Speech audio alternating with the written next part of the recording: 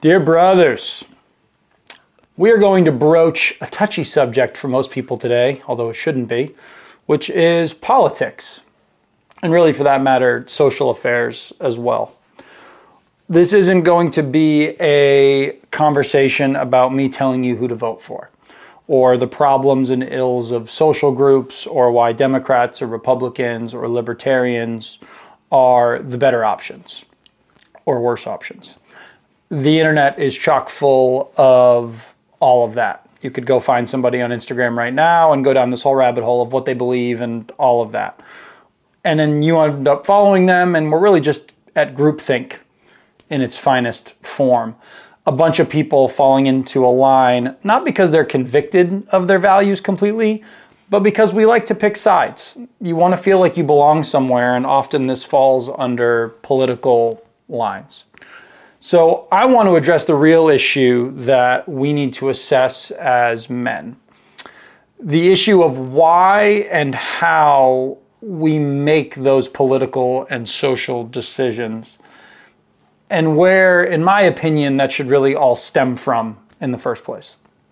And the answer is really nothing crazy. It's pretty simple. Universal principles, or another way of saying it that I like is moral law.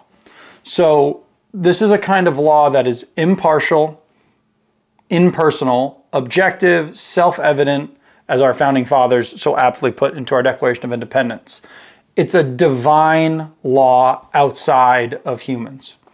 So let me first talk a little bit about what moral law isn't. And a lot of this wisdom I've pulled from many intelligent men, but the one who comes to mind the most, who most of you have probably read at some point, is Stephen Covey. So he wrote The 7 Habits of Highly Effective People, and has had a huge influence in the business world and beyond. But he actually has quite a lot more writings on these kind of topics, which I'm going to kind of use to start our conversation today. So one of his true north tenets, as he calls them, are the fact that values are not principles. So values can change. What we value can be impacted by a bunch of external factors and our emotions as a whole. Anyone can be driven by values, but that doesn't mean that those values are ethical or principle-centered. What most people mean when they are retorting their values to the world is that these are the things that they believe today which are going to benefit them the most. It's more of a selfish system. Their values are amoebas. They're just morphing and molding to the next set of circumstances and beliefs, which basically keep them fat, happy, and kind of safe. So Covey writes about these values, and he says this: I've observed that if people never get centered on principles at some time in their lives, they will take the expedient political social path to success and let their ethics be defined by the situation. They will say business is business, meaning they play the game by their own rules. They may even rationalize major transgressions in the name of business in spite of having a lofty mission statement. End quote. He argues that even Hitler and Saddam Hussein had values, but is what they valued principled? Is it principled to starve millions of people like Mao? Is it principled to nearly exterminate an entire race of people like Hitler? Is it principled to say one thing to someone's face and do another behind their backs? Is it principled to make someone smaller so that you can be taller and gain favor in your business? Most people's values are nothing but their personal commandments, which are written down in pencil, and they can be changed at a moment's notice, so that you may continue to pursue your own vision of how life should be, or at least how life should benefit you. If you are only ever making decisions that are expedient to your concept of progress, how can you even get through the world effectively? You're more like a child constantly playing different roles in your head so that you always come out on top. you're more of an estranged creature than a man. There are a few men who pondered these ideas better or more fervently than C.S. Lewis, one of my favorites. Through his various works of fiction and nonfiction, he talks about how when you put social affairs and politics first, you're just putting the cart before the horse, and eventually you're just going to crash over the mountain. So if you don't have any moral objectivity to base decisions off of, you start creating moral subjectivity. And eventually that really turns into some kind of nihilism where nothing means nothing. And you can simply make up the rules as you play the game because there's nothing that you're basing anything off of. Moral subjectivity is what allows serial killers to murder uncontrollably. It allows tyrants to rise up and place millions of people under their boot. It allows businessmen to cheat on their spouses with the secretary. It allows men to abandon their children. It allows men to explain away their alcohol addiction.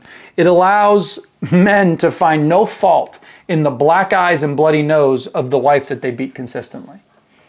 The most dangerous man in the world is the one without a compass.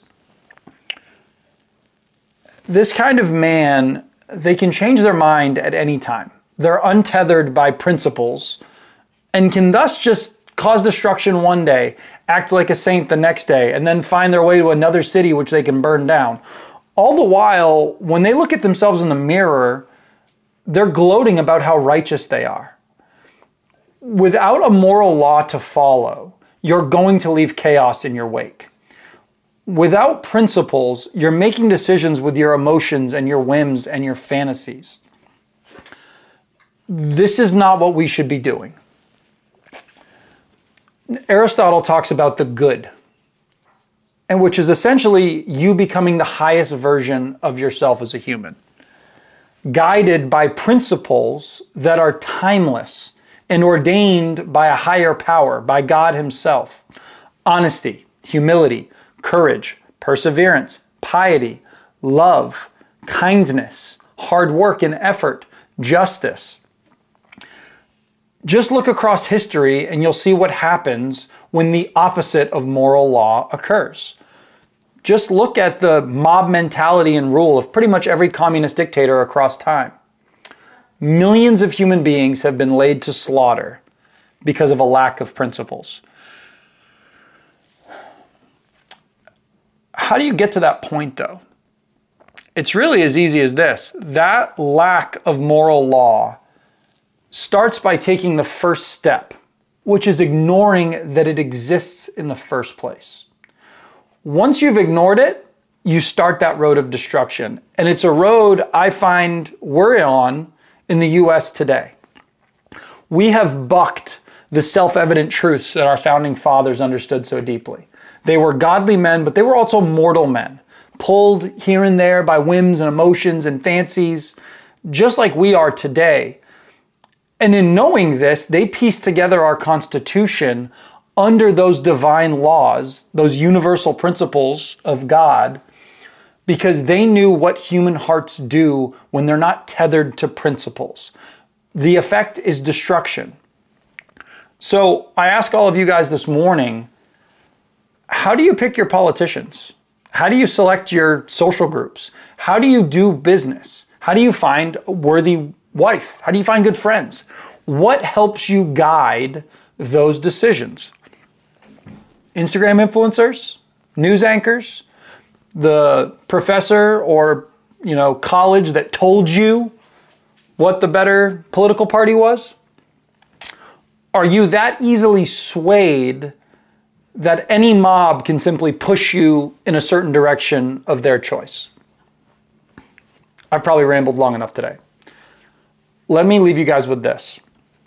To have a keen understanding as to why you like or do not like or support or do not support a certain group or politician, you must have a clear sense of what your moral foundations are, what your principles are.